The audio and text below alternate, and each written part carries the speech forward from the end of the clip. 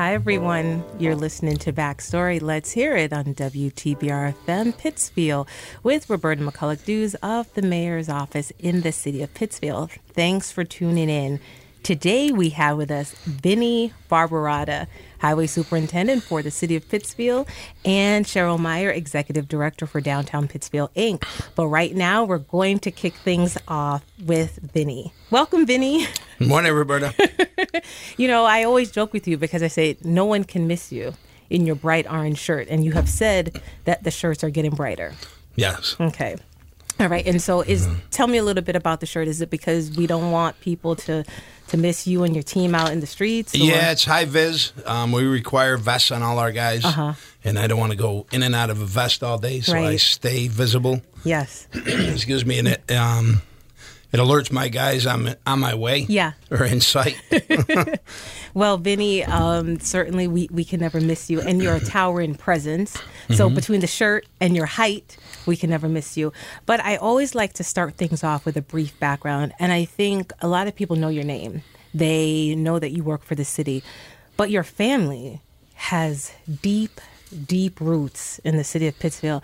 And I don't think that I could talk about you without talking about your family. And for those who may not know the Barbaratas, I just want to give a brief background. And even for those who do, I think it's important to set the stage and acknowledge your foundation and where you come from.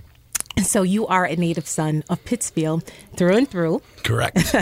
So both of your parents, Alfonso Barbarata and Alvera, am I pronouncing her name right? Yes, you are. Alvera Bianchi Barbarata. And they were the children of Italian immigrants, and they were born in Pittsfield. Do you know which part of Italy your parents, your grandparents were from? I don't.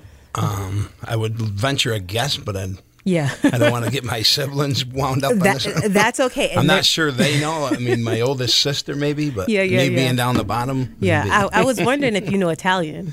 No, too young. Too young, all right. So too old now, too young then. Well, never too old to start. Right.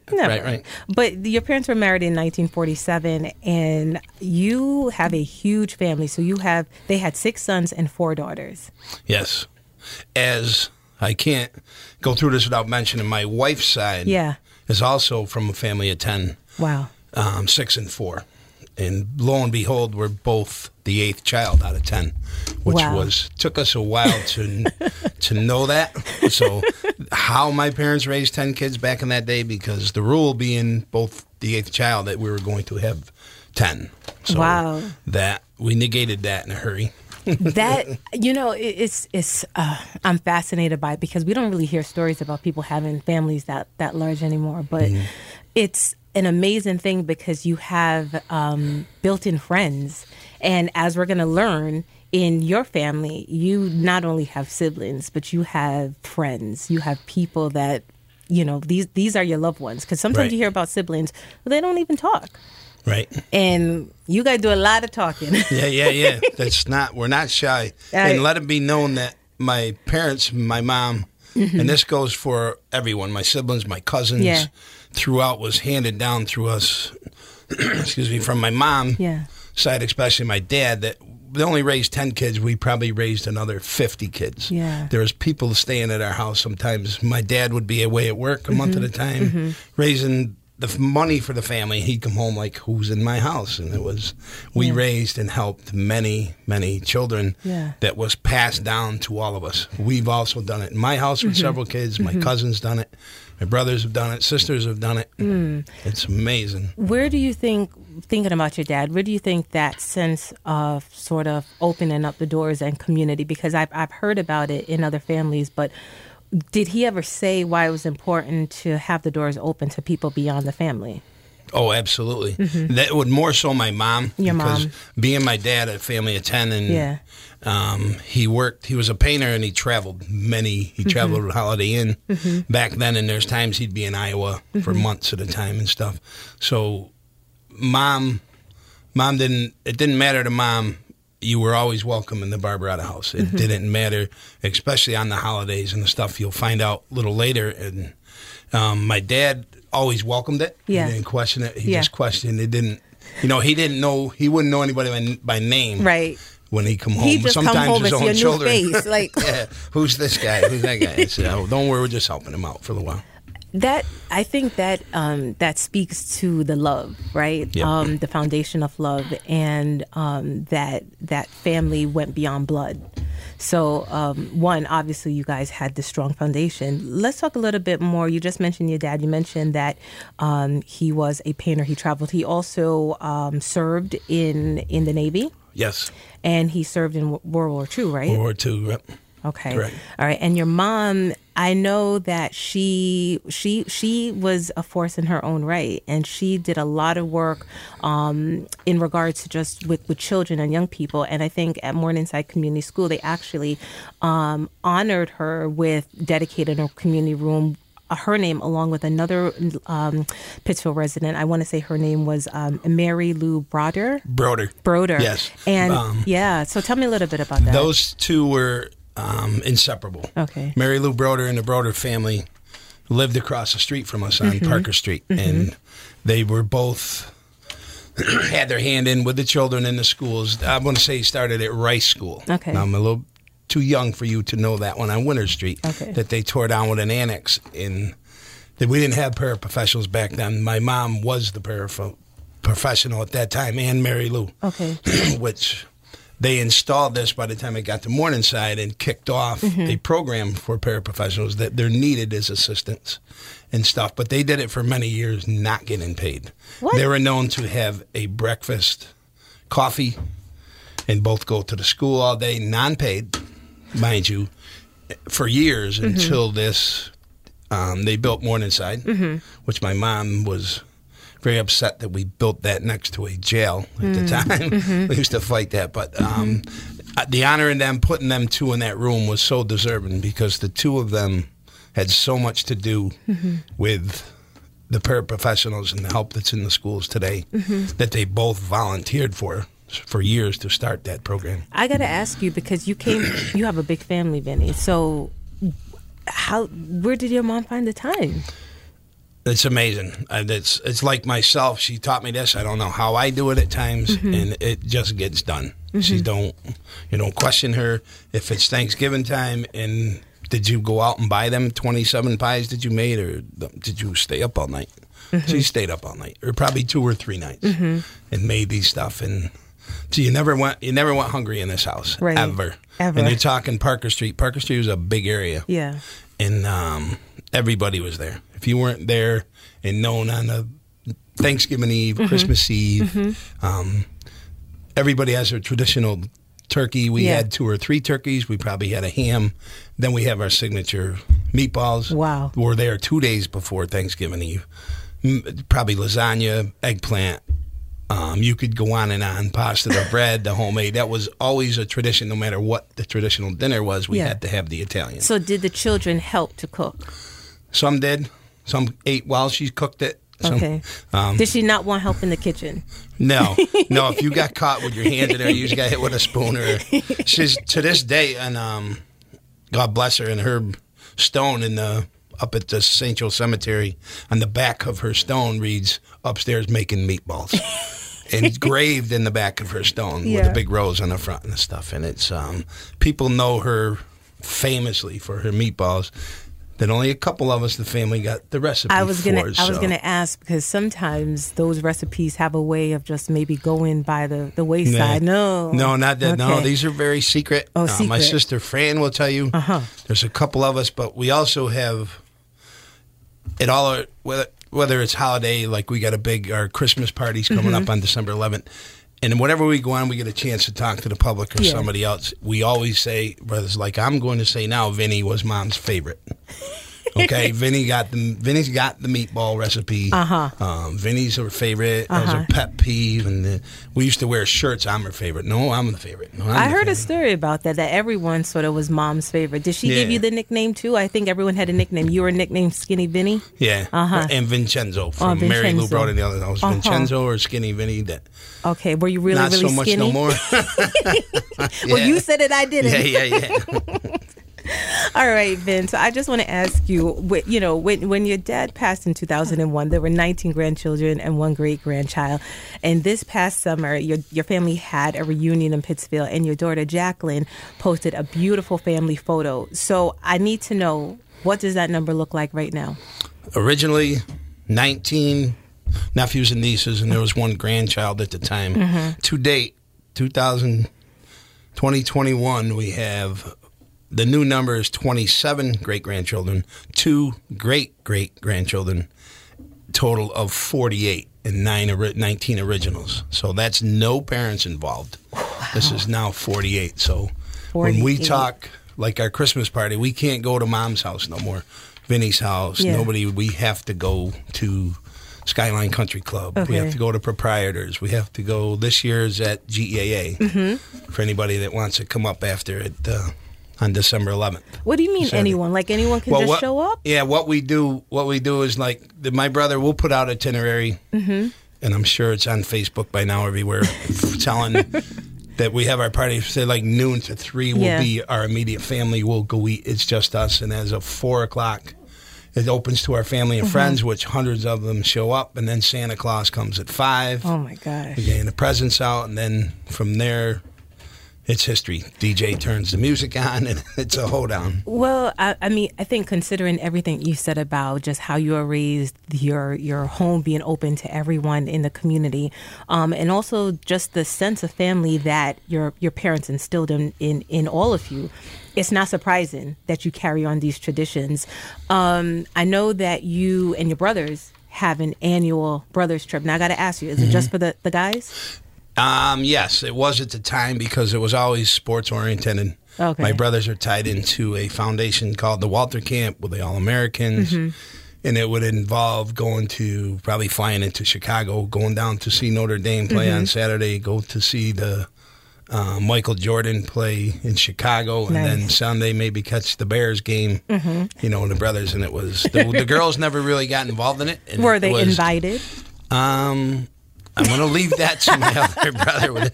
I didn't do the itinerary on that one, but we haven't gone in several years. Okay. I mean, COVID had a lot to do with it. We still go, our families have grown, obviously, grown apart a little bit. Yeah.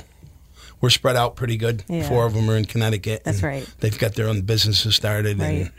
and stuff. And we still go to games, and sometimes mm-hmm. not always together. We look forward to right. all these guys, let's go where you guys want to go this year. And I said, you just book it and off we go. That's pretty awesome. I mean, I love to hear stories about large families because I don't come from a large family like that. Mm-hmm. I only have one brother. Yeah. So, I mean, it's to me, I think just the sense of camaraderie and the love and how that just continues to expand with the grands and the great-grands and the great-great-grands. It's amazing.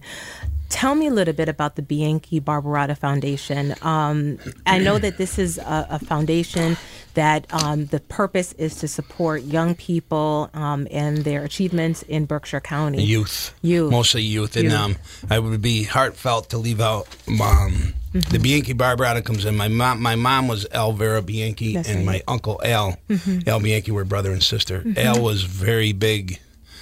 He helped run the jail back in them days. Mm-hmm. He was an official of every sport playing.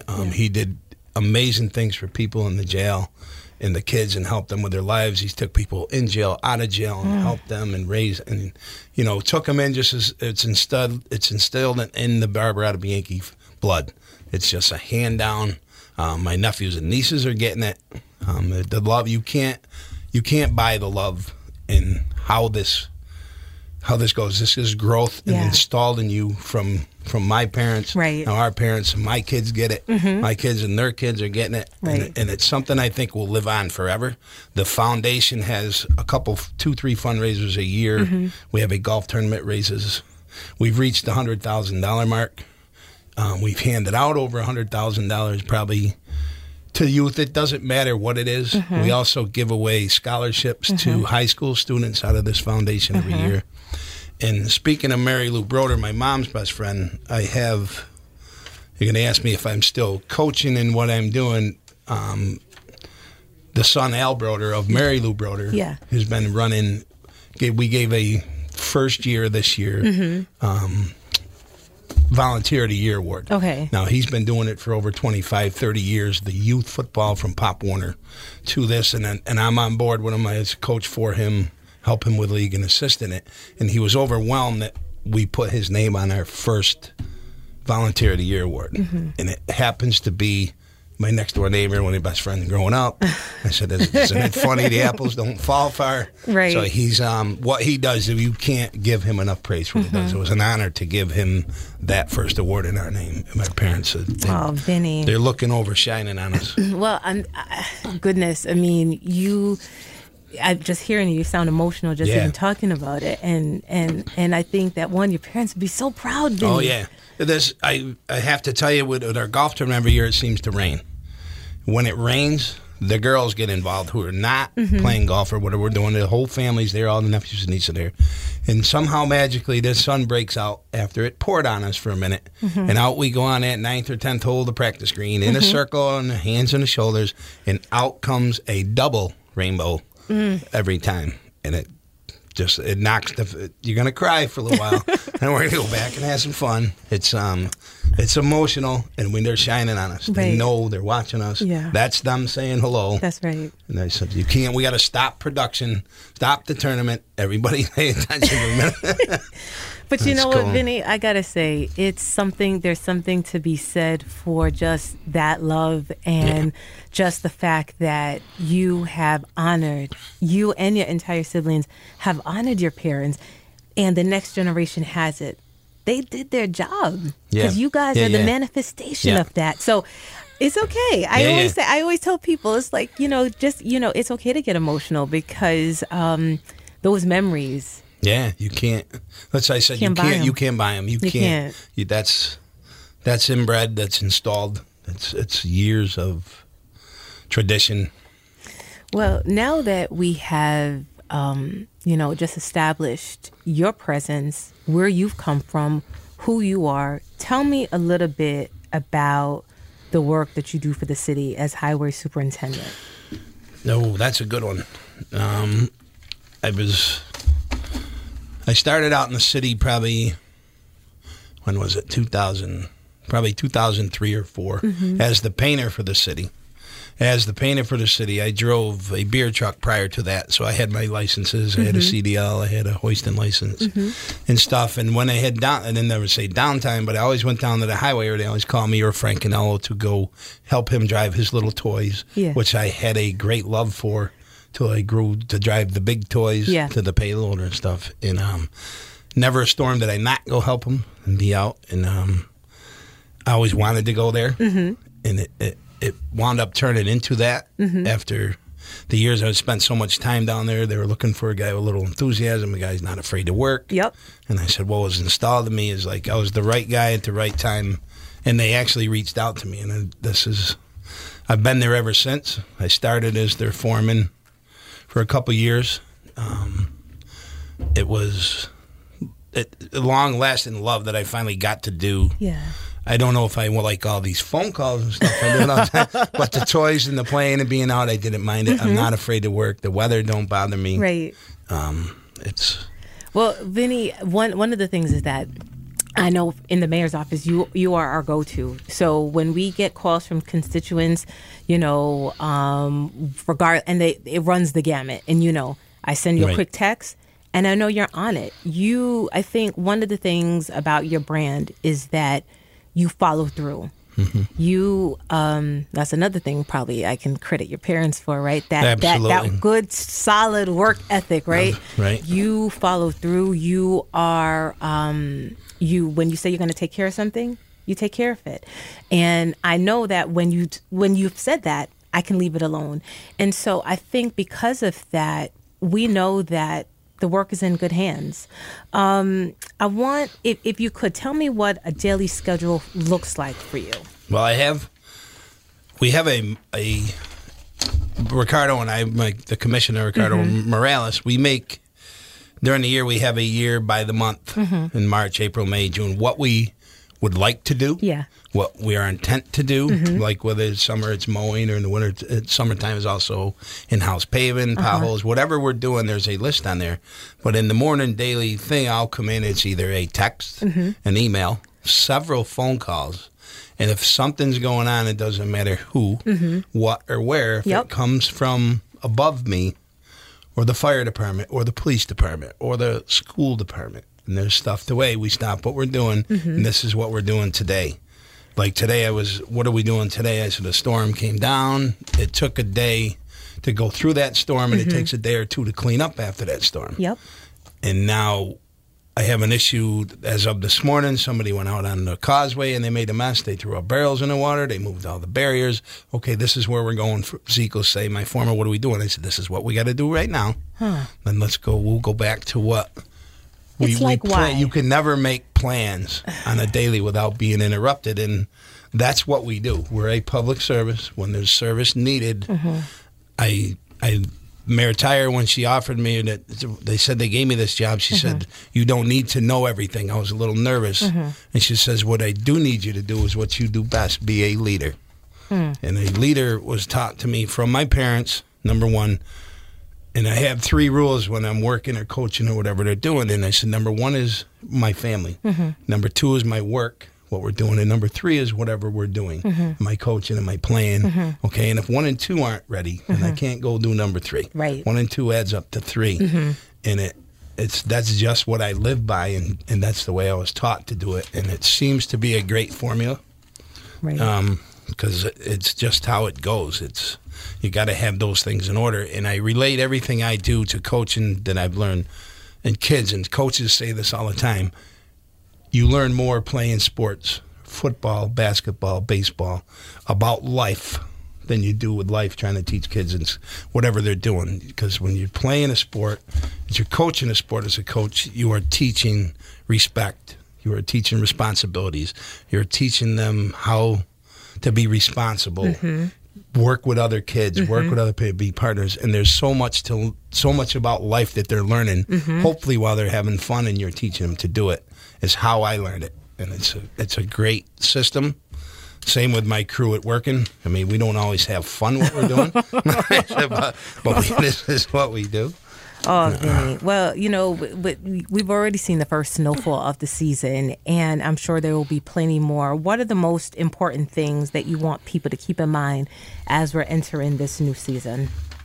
I'm going on my 3rd winter in the season. I think we're getting better and better each year. And my commissioner commends me for, and my guys. I can't say enough about my crew. When they're called upon, they work crazy hours. They work in absolutely crazy conditions. And when I've called on them, they respond. Sometimes takes longer than others.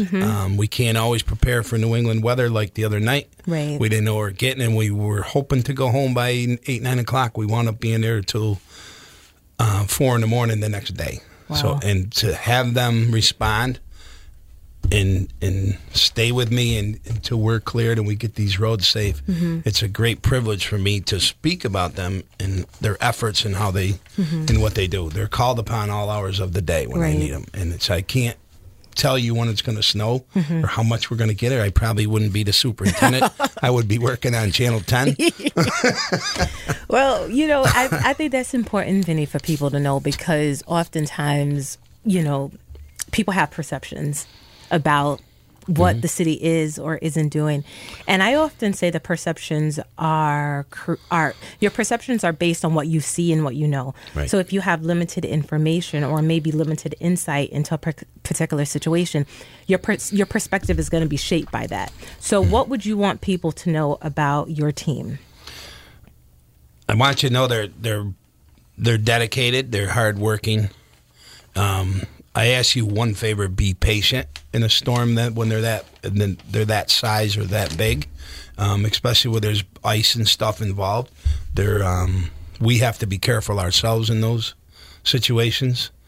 I think patience is a virtue, and I know we want instant gratification all the time when it happens, but fortunately the city's too big for us. I don't say we're understaffed because I'm finally fully staffed for the first time in probably 10 years. Great. It's a big difference. I do recount and rely on the contractors. There's always going to be an issue somewhere. Something comes up, but it's not the end of the world. Things that we work on very hard to fix. This last storm, I have 3 complaints, which is minimal to what we normally get, and I will write them down. I will talk to the contractor. Went there. It's a very simple fix, okay? But again, patience. Right. I asked for patience for them.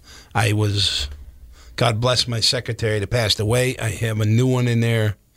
Megan, she's phenomenal. We have a phone. We have somebody answering the phone now. I ask people to call with their complaints on it, or they can go on Acela directly and put their complaints in, which we try to pay attention to every day.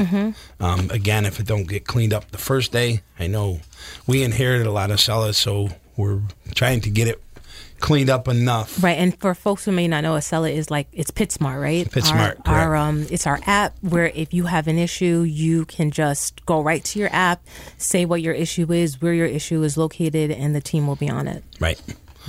We will work together and see what we can do on it. Some things trump other things.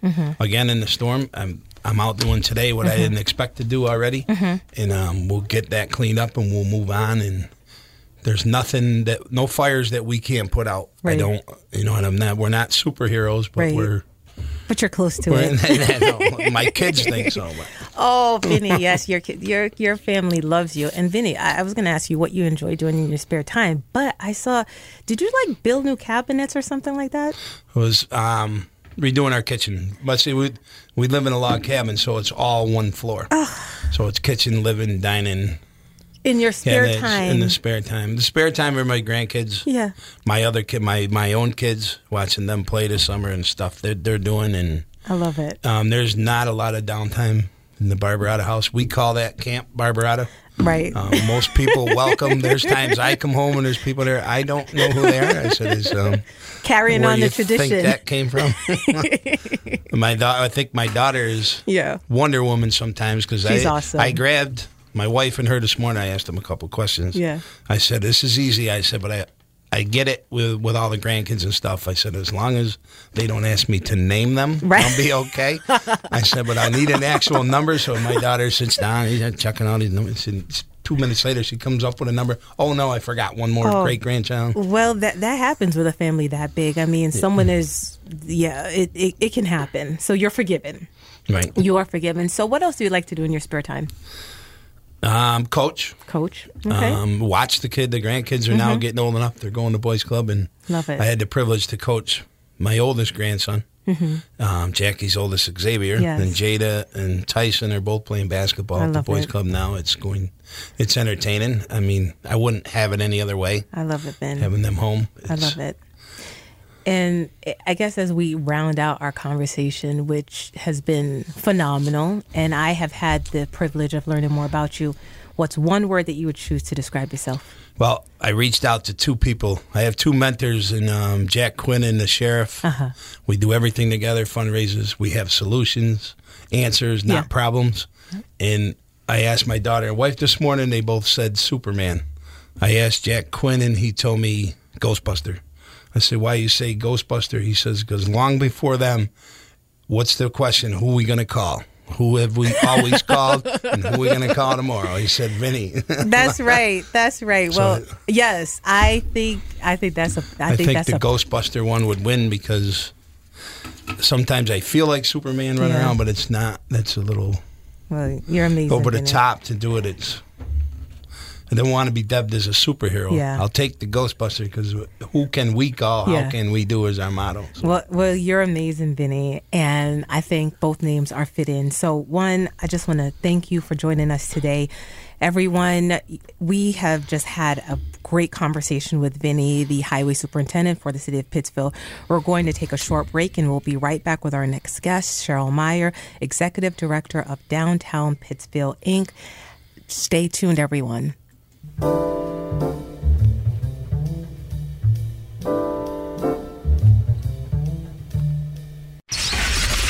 Whoa, what exactly is happening here? 89.7 WTBR-FM Pittsfield. WTBR-FM is listener-supported radio. That means we depend on your donations to keep the station on the air. All the local content and the music you love requires your support. You can make your donation today at WTBRFM.com by calling 445-4234 or stopping by our studio at 4 Federico Drive in Pittsfield. You'll be glad you did. Pittsfield Community Radio, for the love of radio. What is One Berkshire? We're the voice of the business community, promoting the region and supporting local business. How do we do it? Through marketing, networking, sponsorships, and advocacy. Whether it's promotion to travelers and second homeowners, or opportunities to network with your neighbors and raise your profile, we've got you covered. So join today. Visit oneberkshire.com. That's the number 1, berkshire.com. The preceding public service announcement courtesy of WTBR and Lee Bank. Wheeling the Pathways of Life is a snapshot of the day-to-day experiences of disabled individuals as they navigate the world around us.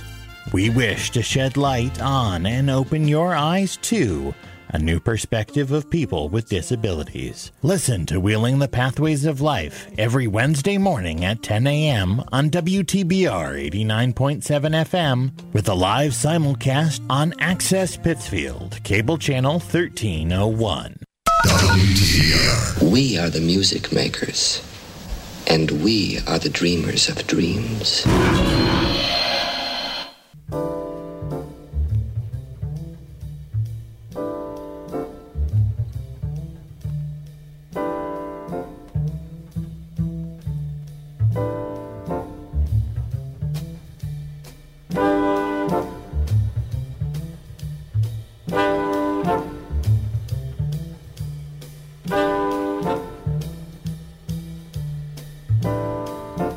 Hi, everyone. You're listening to Backstory. Let's hear it on 89.7 WTBR-FM with Roberta McCulloch-Dews of the Mayor's Office in the city of Pittsfield.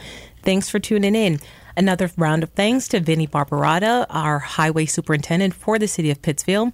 And now it's my pleasure to welcome Cheryl Meyer, Executive Director of Downtown Pittsfield, Inc., also known as DPI. Cheryl, welcome. Good morning. Good morning. Good morning. It's a great morning. So, for those of the listeners who may not know, DPI is a membership organization. It's been in existence since 1983 with a primary focus of supporting downtown businesses, property owners, residents, nonprofits, essentially all things downtown, basically. And I should also mention that the city of Pittsfield is one of DPI's partners. Am I missing anything? That's quite. I think you've got it. You've got it. Yeah. I know. You had to think about that one. All right. So you've been in your role for 4 years, and prior to your work with DPI, you've had quite an interesting career with many different roles and working in various fields, both in the Northeast and the South. But I always like to take it back a little bit. Before you embarked in your career, there seems to have been an emphasis on the arts. This was reflected in both your undergraduate and graduate studies. Did you initially think of doing something related to the arts? You know, I don't know what I was thinking. In undergraduate school, mm-hmm. I wanted to be an art major. Mm-hmm. And my portfolio got me into the art school, so I just went with that, and I loved it. I absolutely loved it. I don't think that I was thinking necessarily about career at the time, mm-hmm. which is what you're supposed to be thinking about when you're at college, but and the learning, everything that I learned in undergraduate school and my love for the arts, mm-hmm. And being a painter and a mixed media artist,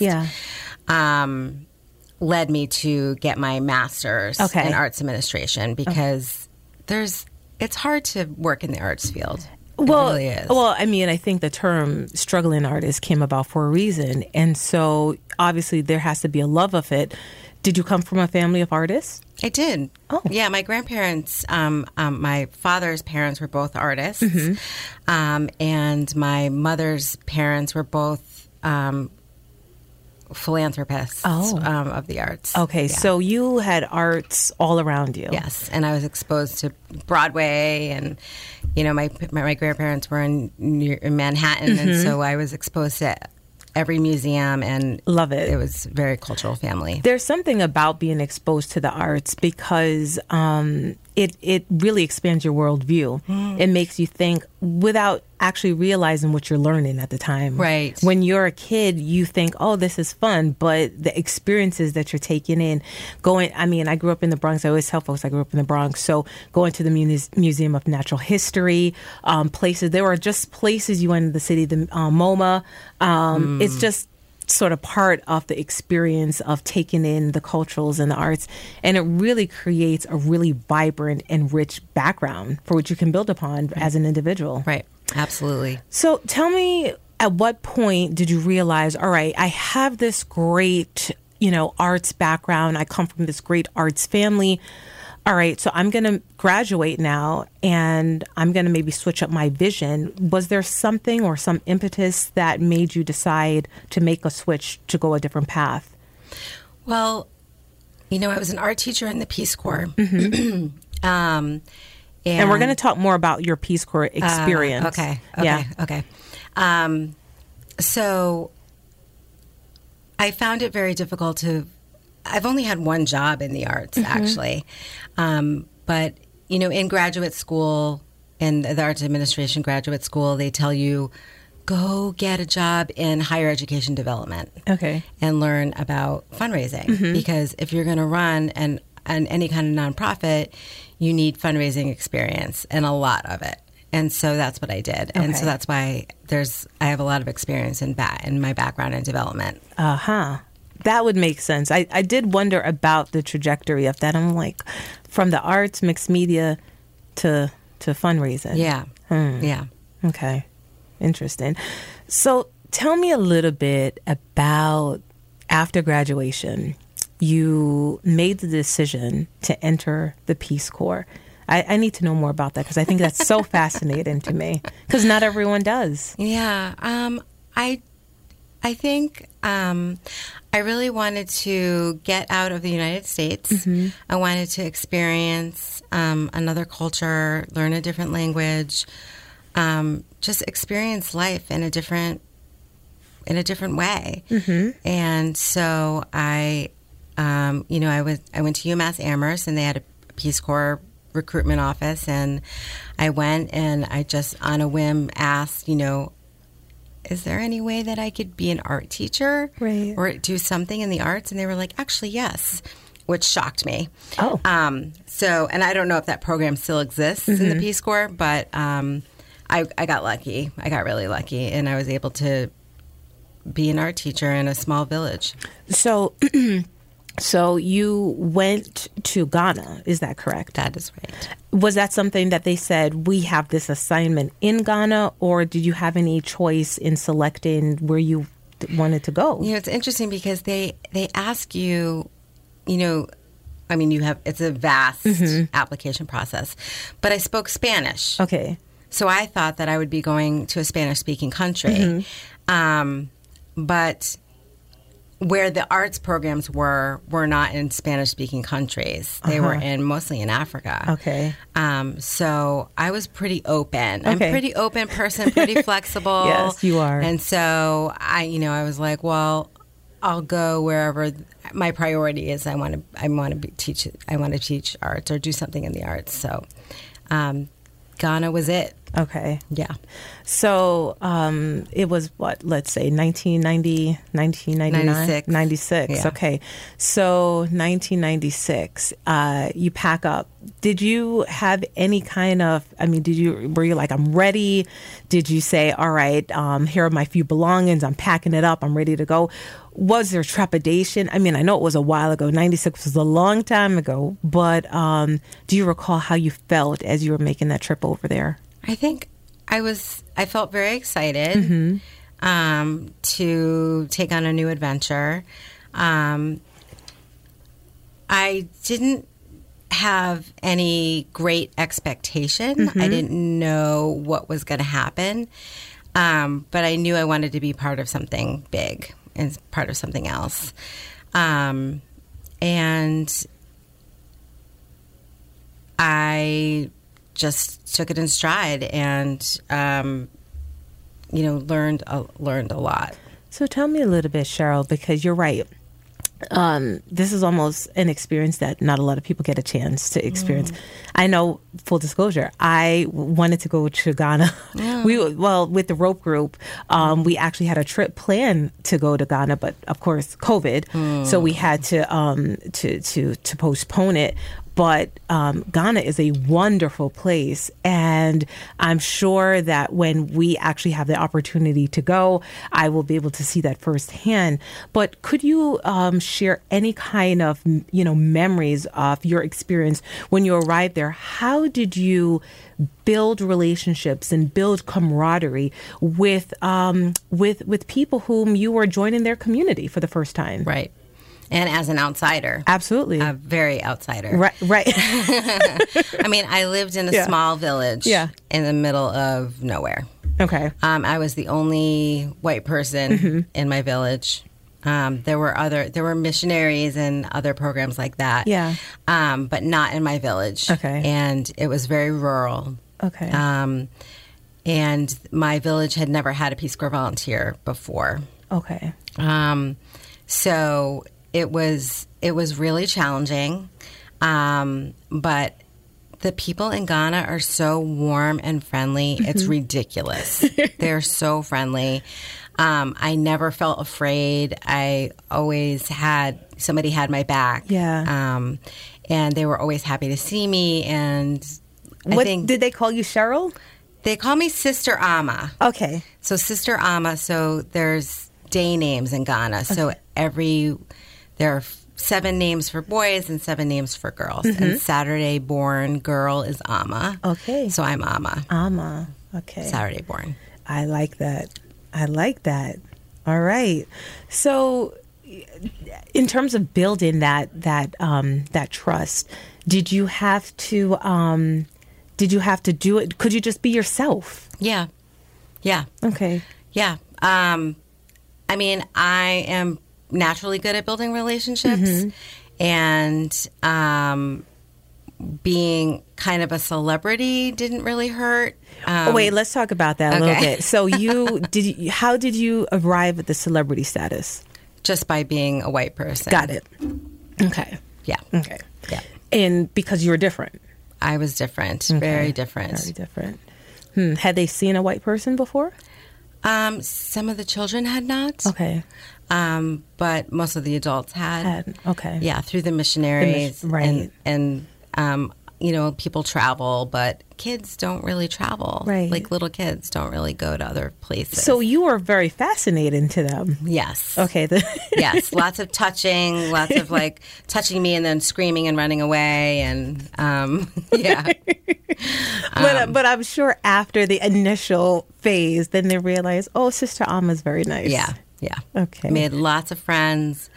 And I learned the language mostly from the kids. Okay. I had to teach. I was supposed to teach in English, but as I picked up the language and I realized that not all the students really spoke English all that well, that I learned the language a lot from the kids. Was it easy for you to pick it up? It's pretty easy. Okay. Yeah, it is pretty easy. And we had an immersion 9-week program before, like a training before we went to our villages. Okay. So we did take some language So classes. you had some background. So it wasn't just fresh into it. Okay. Well, all right. That's at least you had something. Something. Okay. Well, that's important. Do you still retain any of Twi? A tiki. Okay. Is that something? A little bit? A little bit. Okay. Yeah. Well, that's good. That's good. Do you, and I think in Pittsville, we have a nice sizable, African community and members of the African community. Some are from Ghana. Have you ever been able to make connections with folks here? It's so funny because I meet people once in a while and I can hear them speaking Twi, and then I'll turn to them, in a store, and I'll turn to them and say, in Twi, I'll say, Wufrihi, where are you from? Okay. And they just look at me like I'm crazy. Like, did I just hear correctly? And will they say, excuse me? Yeah. Okay. They're like, what? And then they're so excited, that I can speak Twi, or not that I can speak it that well, but anymore. But I'm speaking their language. Cheryl. It's fascinating, and the fact that you can actually pick up, your ear can pick it up, and you recognize it. Yeah. That's really interesting. Yeah, well, I guess the same thing is like if I'm in the store, I can hear if someone's Jamaican. There's a lilt that, and all the Caribbean islands have their like different lilts. So like my stepmother, she's from Trinidad. So her lilt is, I always like to, it's a little bit more sing-song. So you can actually pick up the undertones of the accent. Exactly. And so your ear is very attuned to that. Exactly. So after this amazing experience where you immersed yourself in the culture, you built these great relationships. By the way, do you still retain any kind of connection to Ghana in any way? Yeah, I've one of my students is one of my closest friends. Wow. She is not that much younger than me. Yeah. And she has 3 children, and it's a long story, but basically, I raised money for years to send her to undergraduate school, so she actually has a job now. I love it. She has 3 kids, and is she still in Ghana? And she's in Ghana. Yeah, she's never left. That means you must have made an impact, Cheryl. Yeah, she's wonderful. She's a wonderful person. Well, Sister Ama, you've done well. Moya Dian. Okay. Yes. I don't speak Twi, but I think it's something good that you said. Well. Yes. So tell me, after this great, rich, and rewarding experience, you then switch gears and come back to the United States. And you were there for 2 years. So how was it to, one, transition back to the States? Because when you were in Ghana, as an art teacher, you had to be creative. There were things that you didn't always have access to. And we know here in the United States, this is, for the most part, the land of abundance. How are you able to make that mental switch and settle back into life out here? It was really difficult because we have so much. We live in the land of plenty. And Ghanaians do not. And it really upset me, actually. I went to a Target when I got back, and it was completely overwhelming, the amount of stuff that you can buy and the different kinds of stuff of the stuff. Right.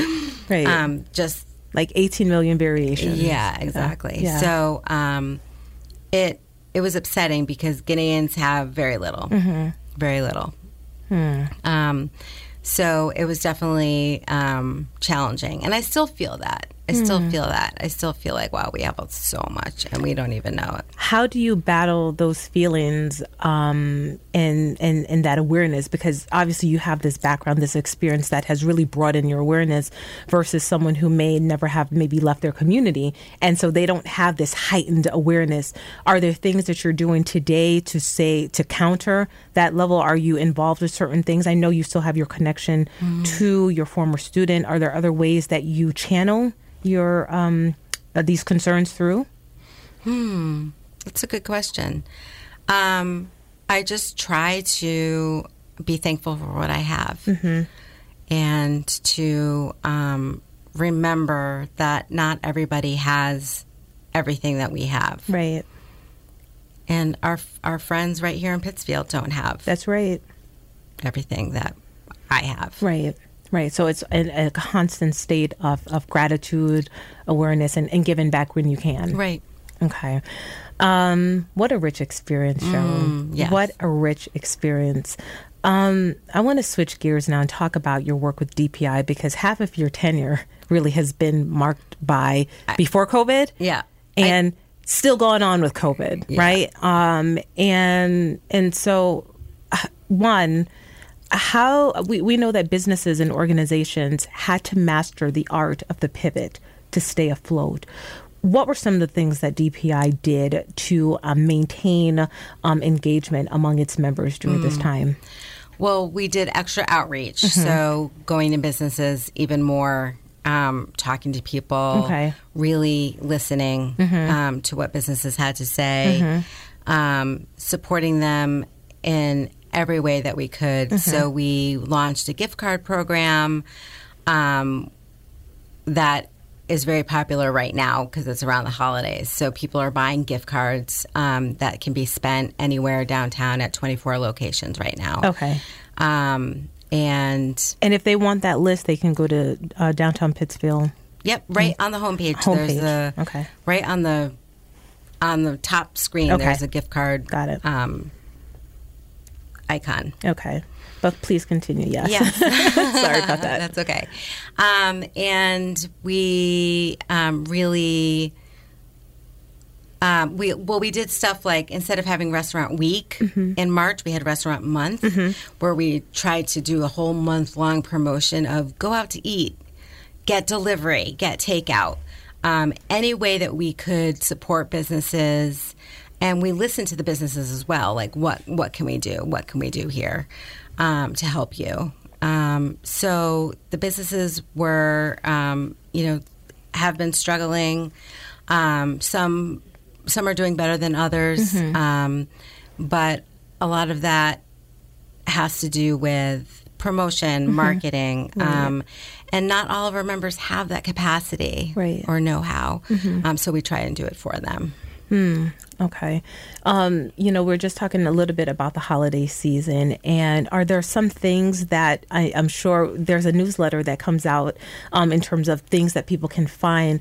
Is that one of the best ways for people to stay connected to like the special deals and initiatives? Absolutely. Okay. Yeah. So can they subscribe to that? Yes. Right on our homepage, downtownpittsfield.com, there's a subscribe button. Okay. And what can they find when they subscribe to this newsletter in general? So there's a weekly email that goes out that talks about a variety. It's very visually appealing. Okay. But it talks about all the deals going on downtown, events that are happening, and especially now sales and things like that. I was going to say that's a biggie because people want to get the deals, and I think shopping local is so important. We have so many options at our disposal, but these are businesses that are comprised of our friends, our family, our loved ones. So support our local economy. That's right. And small business is the fabric of our economy. So definitely, if you can, check out that newsletter, subscribe, find out what deals, and you might find something that you like. So tell me a little bit, Cheryl, because I would be remiss if I didn't ask you. I know there are a lot of opinions about downtown. How do you navigate the spectrum of perspectives while doing this work? Because your work is focused on promoting downtown, but yet you have to wade through the perspectives in a very diplomatic way. So how do you do that to ensure that you're able to hear and hear what folks are saying and incorporate that into what you need to do? How do you do this work? That's very tricky. I talk to businesses a lot, and I think that there's just quite a variety of struggles going on out there right now. And I forgot where I was going. It's okay. There were the struggles. Right. I just really think that businesses need our support and our promotion and everything that we offer, whether or not they're a member. Right. So tell me, to piggyback on that then, what would you want the public to know about that? How can they help? What can they do to be a part of, moving everything forward? Shop local. Visit stores. If you don't want to visit a store, but you see something that you like online, like on Facebook or Instagram or Twitter, retweet it, share it. Support that local business in that social media way, because it goes a long way. It goes a long way. Share if you have a past experience at a business, show your appreciation for that business. online or wherever your platform is. Right. Well, good news travels. Yes. So what's on the horizon for DPI in 2020? 2022. 2022. we missed a couple years. We did. You're right. 2022. You're like, well, do you want me to go backwards? No, 2022. I don't want to go backwards. No, we don't want to go backwards. No. Yeah. Well, we have, it's so hard to plan anything because we don't know what's happening. Like, we would like to have our annual meeting in person in May at the Beacon Cinema, Phoenix Theaters, like we used to. It's hard. But we don't know if we can do that or not. We don't know. So, but we're definitely doing Restaurant Week. When's that? That's in March, the first week in March. Okay. And beyond that, there's not that much planned. We'll do a downtown cleanup in May. We'll hopefully do another downtown cleanup helping. We partnered with Pittsfield Beautiful this past year in the fall. That was great. So hopefully we'll do that again to help Pittsfield Beautiful. And will we see our ambassadors? Will they be coming back? Absolutely. Okay. We have our ambassador program coming back in July 1st. Okay. And they stay through Labor Day.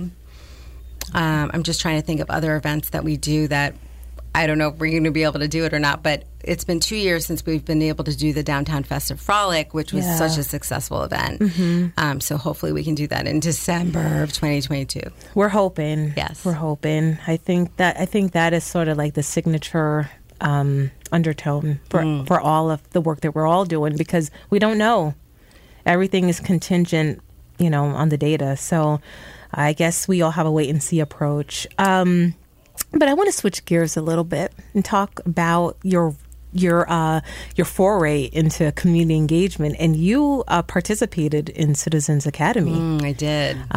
So for folks who may not know, Citizens Academy, this was something that my colleague, Catherine Van Bramer, she is a government geek. That is her term, not mine, but she loves all things government. And so she really wanted a way for people to, our community members, to have an immersion into how local government works. So this is a program that community members are able to participate in over several weeks, and they basically hear from different departments within city government to learn more about the workings. They learn basically the rubrics, right, of city government. And so Cheryl participated in that. And what was that experience like for you? I thought it was terrific. I learned so much, and that's important for me for my job to know. Excuse me. The inner workings of the city, and it was eye-opening. Yeah, I think it's one of those where I always say, when you're outside looking in, you're only able to see your perspective from that vantage point. But when you're able to actually come inside, your perspective is broadened in so many ways, and I think that's what Citizens Academy accomplishes. So, for those who would you recommend this program? Absolutely, okay. Yeah. I thought it was fabulous. Great. It was super fun. I'm still friends with some of the people that I was in the cohort with.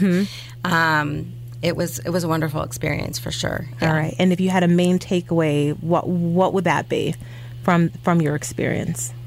That there's so much that goes on in city government that we just we just don't follow. We just don't know what's going on. Right. Yeah. Right. And there's so much that goes into it. So much hard work.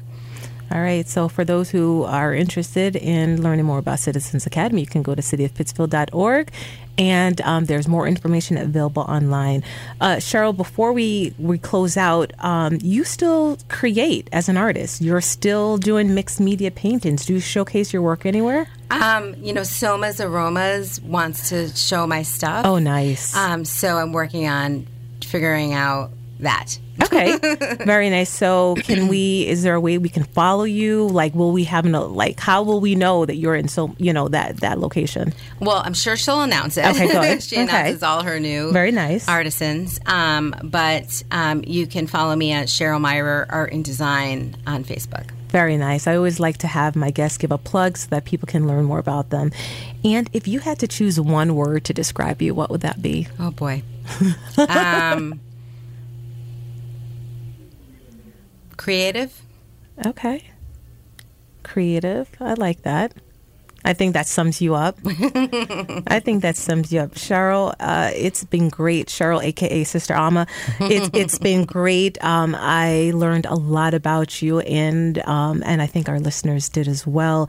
Everyone, you've been listening to Backstory. Let's hear it on WTBR-FM Pittsville with Roberta McCulloch-Dews up the mayor's office in the city of Pittsville. Thanks for listening, everyone, and have a great day.